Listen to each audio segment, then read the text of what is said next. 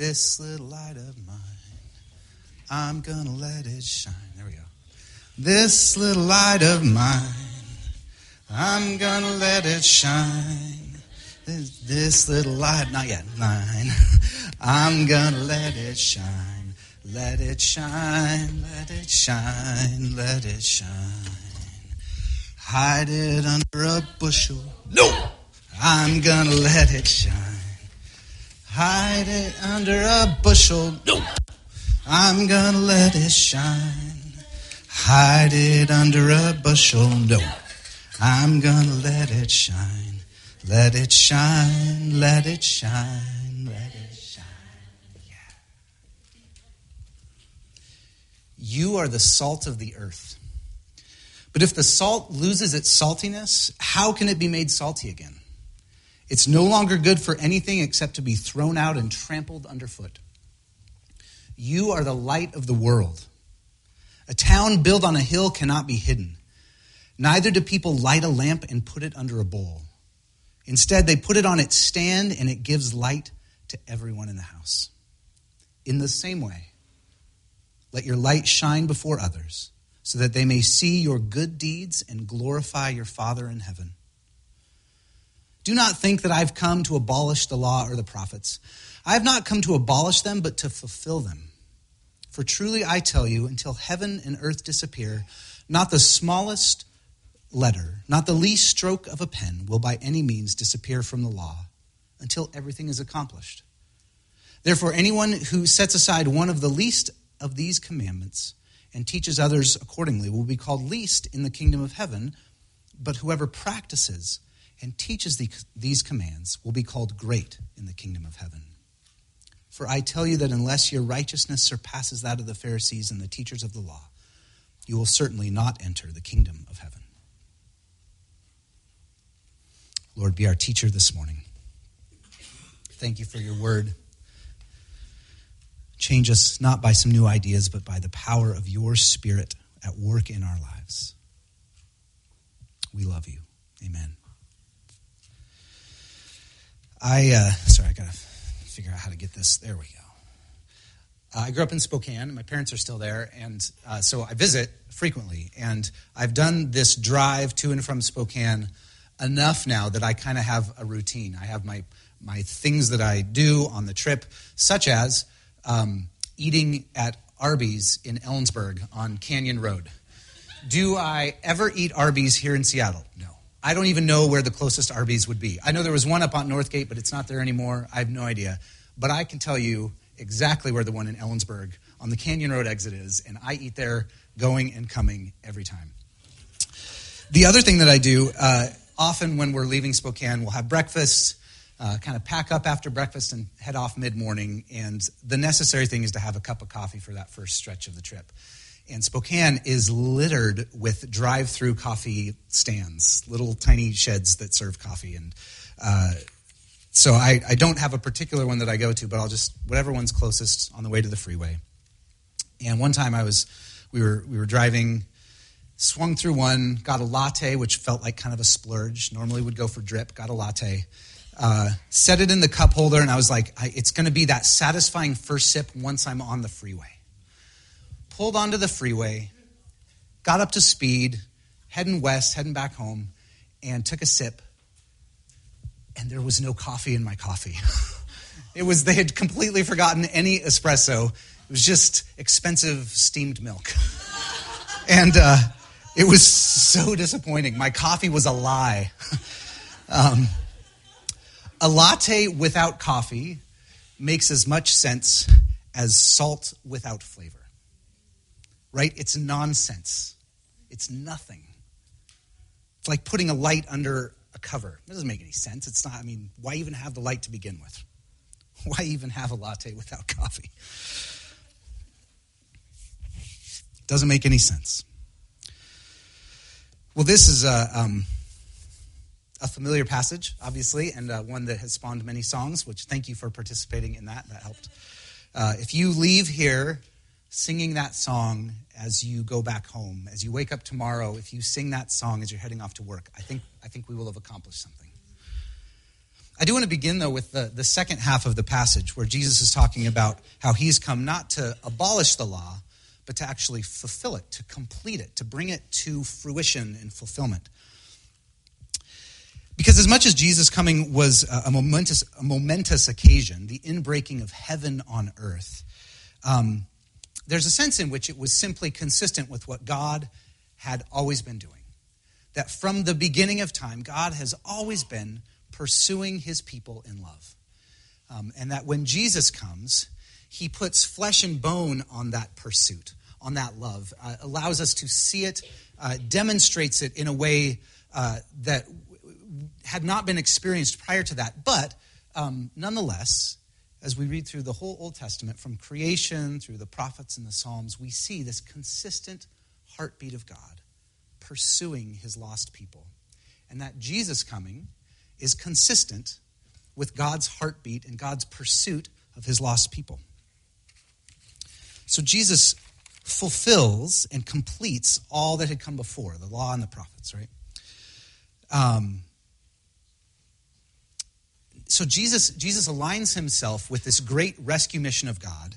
And then he also is telling us that we, who are followers of Jesus, followers of him, are also brought into this great rescue mission of God. And salt and light is how this happens. Us being salt and light, this is sort of the how to our part in participating in God's pursuit of his people. When we read Matthew, we've talked a little bit about this. We have to remember that Matthew is writing with the end in mind, right? He's not taking notes as everything's happened. Everything's already happened. Jesus has died, been raised from the dead, and has given to his disciples what we call the Great Commission, right? This is where Matthew's gospel ends, with this powerful, these two promises, that all authority in heaven and on earth has been given to Jesus. He has all power. He's in charge. And that he will be with his disciples always until the end of the age. So it's kind of in the midst of that power and that presence that he then gives them the commission to go and make disciples, to do the very thing that he did at the beginning of his ministry, calling these people to himself, saying, I'm going to make you fishers of people. And then at the end, that's then the continued mission for his followers. Still true for us today. So Matthew is writing this with, he knows where this is going, right?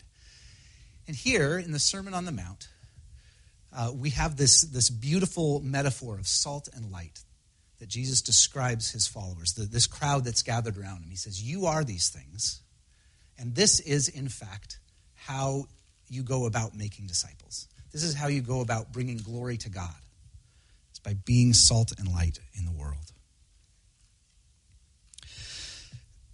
There are some assumptions made as we hear this imagery of salt and light. And the first one that's important to name is that the world needs salt and light.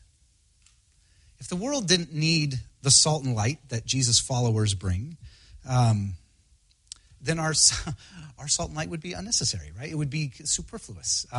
Maybe at best it would be mildly interesting to the world, but not necessary.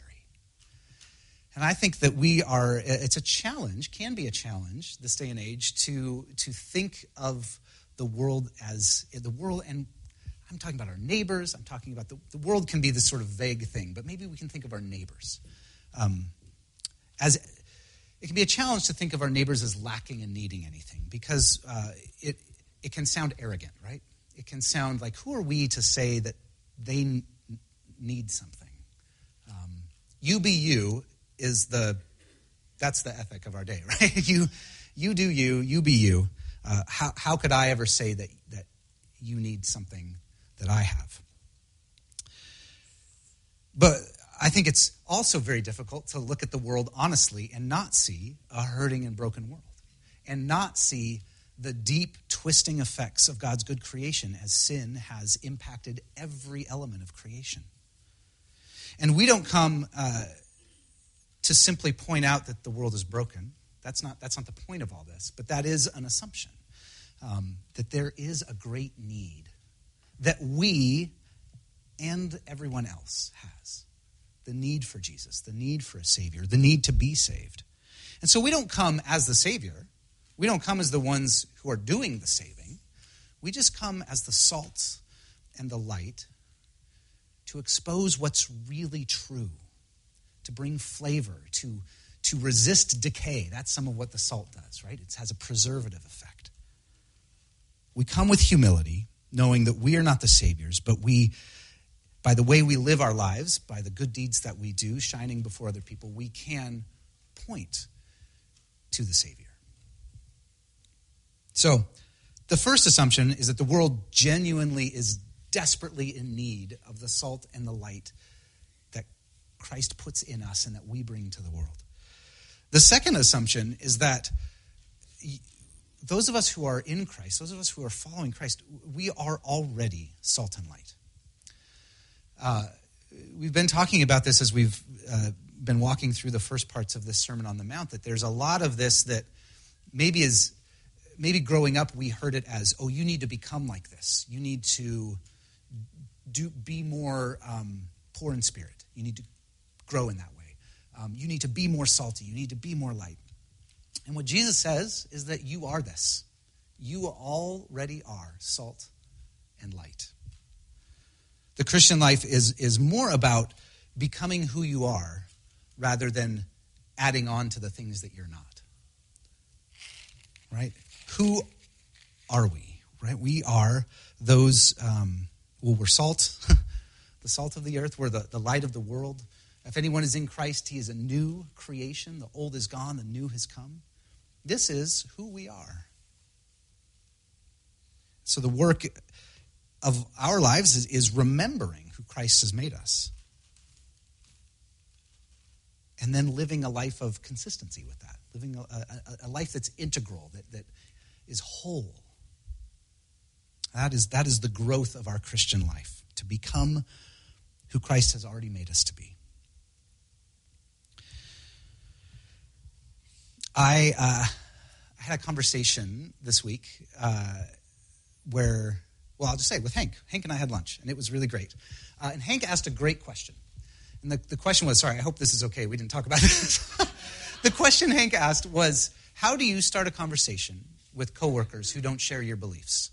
How do you start a conversation about the things that you hold most dear, that are true, the things that you believe, with someone who doesn't? And I think there's all kinds of ways that we can grow in our ability to articulate our faith. I think that's kind of a lifelong skill for Christians, is how do we talk about the things that are most true, the beliefs that we hold most dear. But I think the beginning point actually doesn't have to do with talking at all. I think the beginning point is simply living whole, consistent lives in view of the people in our lives. I think this is the way in which we actually are living as we already are, salt and light. We are the kind of people who are kind to our coworkers, who care about them as people, not just as those who can produce products or whatever it is, however it is that we're working together. Right? We demonstrate this. We are salt and light by how we answer our emails. Or as Jeff said, by paying attention to how we're driving behind the car that's in front of us that's going too slow. That was a call to confession to me this morning. Thank you.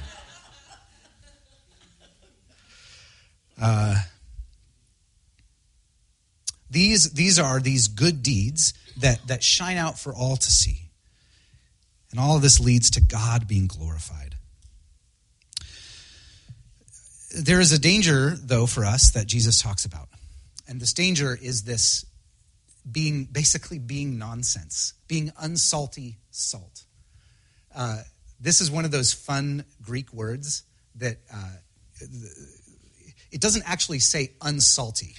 The Greek word there is I got to get it right here, moronos, and it's where we get the word moron. Right? It's foolish. It's like it doesn't even make sense. It's incomprehensible, idiotic. To be salt that isn't salty, salt that doesn't add flavor. It doesn't make sense. To be Christians that are not engaged in the world in such a way that people are seeing Christ in us. it doesn't make any sense. This is moronic. So, nonetheless, though, it is a danger for us. And I was reflecting a little bit on we just had our first elder retreat with our new elders, and I'm profoundly grateful for the people that God has called forward, that you all have affirmed are to lead us in this season. And we were talking about our mission and vision statement, which is really, it's not very radical, but the way that we've articulated it is we want to be a church that is rooted in Christ for the flourishing of our neighbors. I feel like it's our way of articulating love God, love people. To be rooted in Christ for the flourishing of our neighbors. And the priority, this first step of being rooted in Christ, I think is what helps us maintain our flavor. Helps us avoid being unsalty salt. But the danger is that, and the reality for all of us is that we are constantly being rooted in other things. We are constantly being discipled into anything and everything that isn't Jesus. I think of the things that Alistair and others are being shaped in their schools, sometimes in wonderful ways, other times ways that I think have to counter as Christian parents. Think of the ways our news feeds in whatever, Facebook, Twitter, whatever, they're shaping us. They are forming us. And I think that one of the ways that we are being formed in this culture is we're being formed into people who are known by what we are against. And that could be, politically on the left, politically on the right. That could be in whatever we believe, by being primarily known for what we don't believe, what we're opposed to. And I think that if you read the news, that's how people talk. It's primarily identity by what I am opposed to, by what I am against. That's how you know who I am. But that's not the life of salt and light. And I think as we remain rooted in Christ through studying the Scriptures, just reading the stories of Scriptures, through prayer, carving out time in our lives to simply speak and listen to God who is still speaking to us today, I think we let the salt and the light become more, that becomes more of our identity as opposed to what we are opposed to. That was very awkwardly worded, and thankfully I have a really great quote here that I want to put up that says it much more beautifully. Madeline L'Engle writes this. This is it. We draw people to Christ not by loudly discrediting what they believe, by telling them how wrong they are and how right we are, but by showing them a light that is so lovely that they want with all their hearts to know the source of it. How good is that?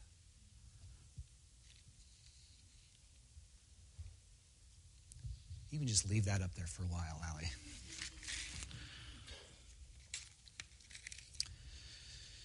Be who you already are.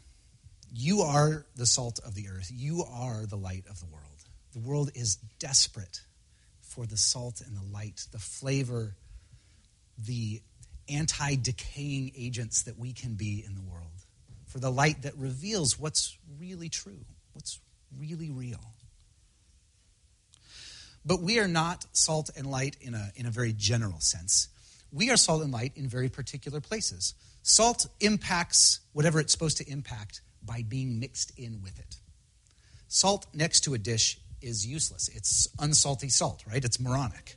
Salt that is mixed in with the dish actually then has impact. Light that's hidden, silly. Light that's exposed, light that can shine for all to see. That makes sense. So each one of us is this in the particular places where we exist during the week. The church most fully lives into this calling to be salt and light, to be who we are. Not so much when we gather on Sunday mornings, as important as this is, as central and crucial as this gathering is. But we live into our calling as salt and light in the places where we scatter throughout the week.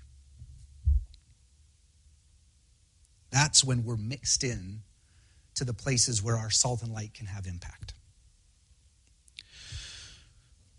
So we did this exercise a few years ago where I had a map like this up on an easel out in the lobby, and I said something. I think the question was, where is the church?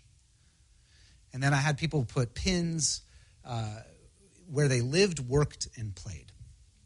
And it was just this beautiful reminder of these are the places where we scatter. At the end of our service sometimes, there you might see an image of it looks like a map with maybe some kind of heartbeat lines on it. And that's a painting that Matt Whitney did of a handful of folks at Sanctuary, their journey to and from church.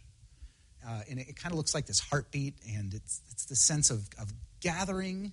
Sorry, let me get my hand motions right. Gathering and scattering as this rhythm of life.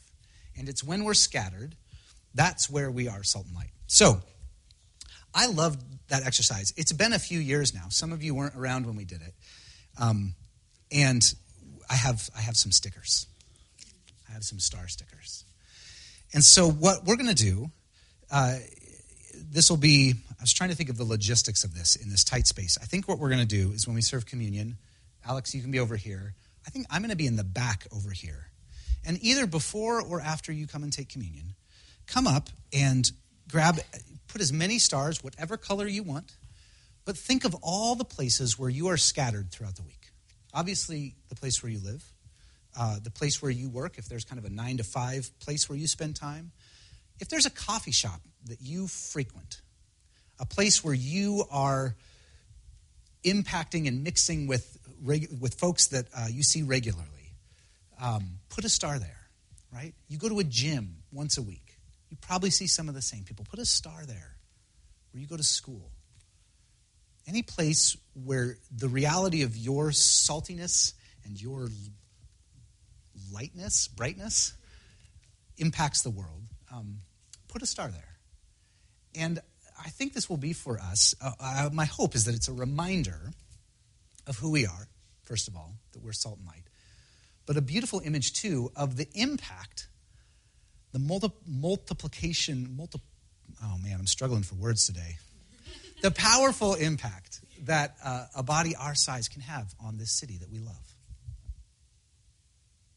So, before communion, after communion, if you want to come forward. If you're unable to do that and you want someone to put some stickers on there for you, we can do that as well. Be who you already are. You are the salt of the earth. You are the light of the world. And the world so desperately needs the church to be who we are. Let's pray.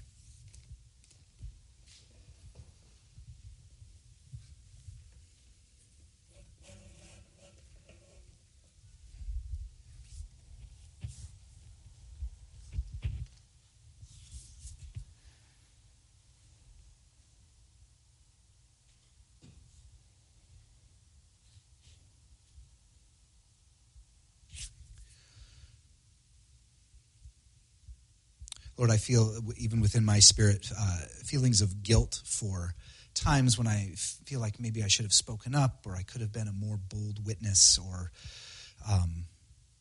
times where I feel like I have not been the salt and the light that you've called us to be. And I, one, want to confess that to you, but two, I want to be reminded primarily of my identity in you.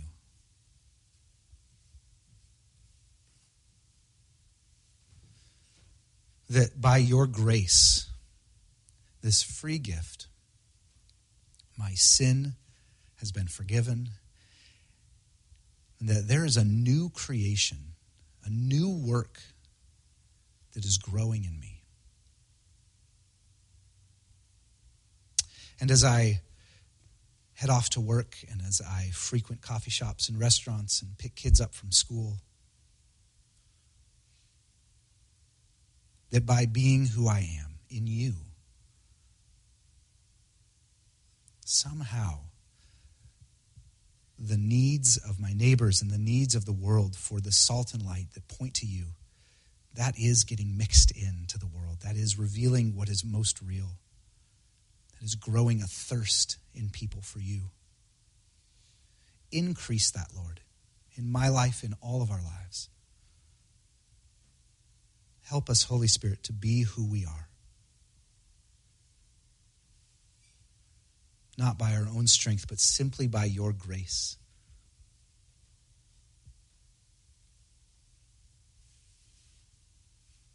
Thank you, Lord. Amen.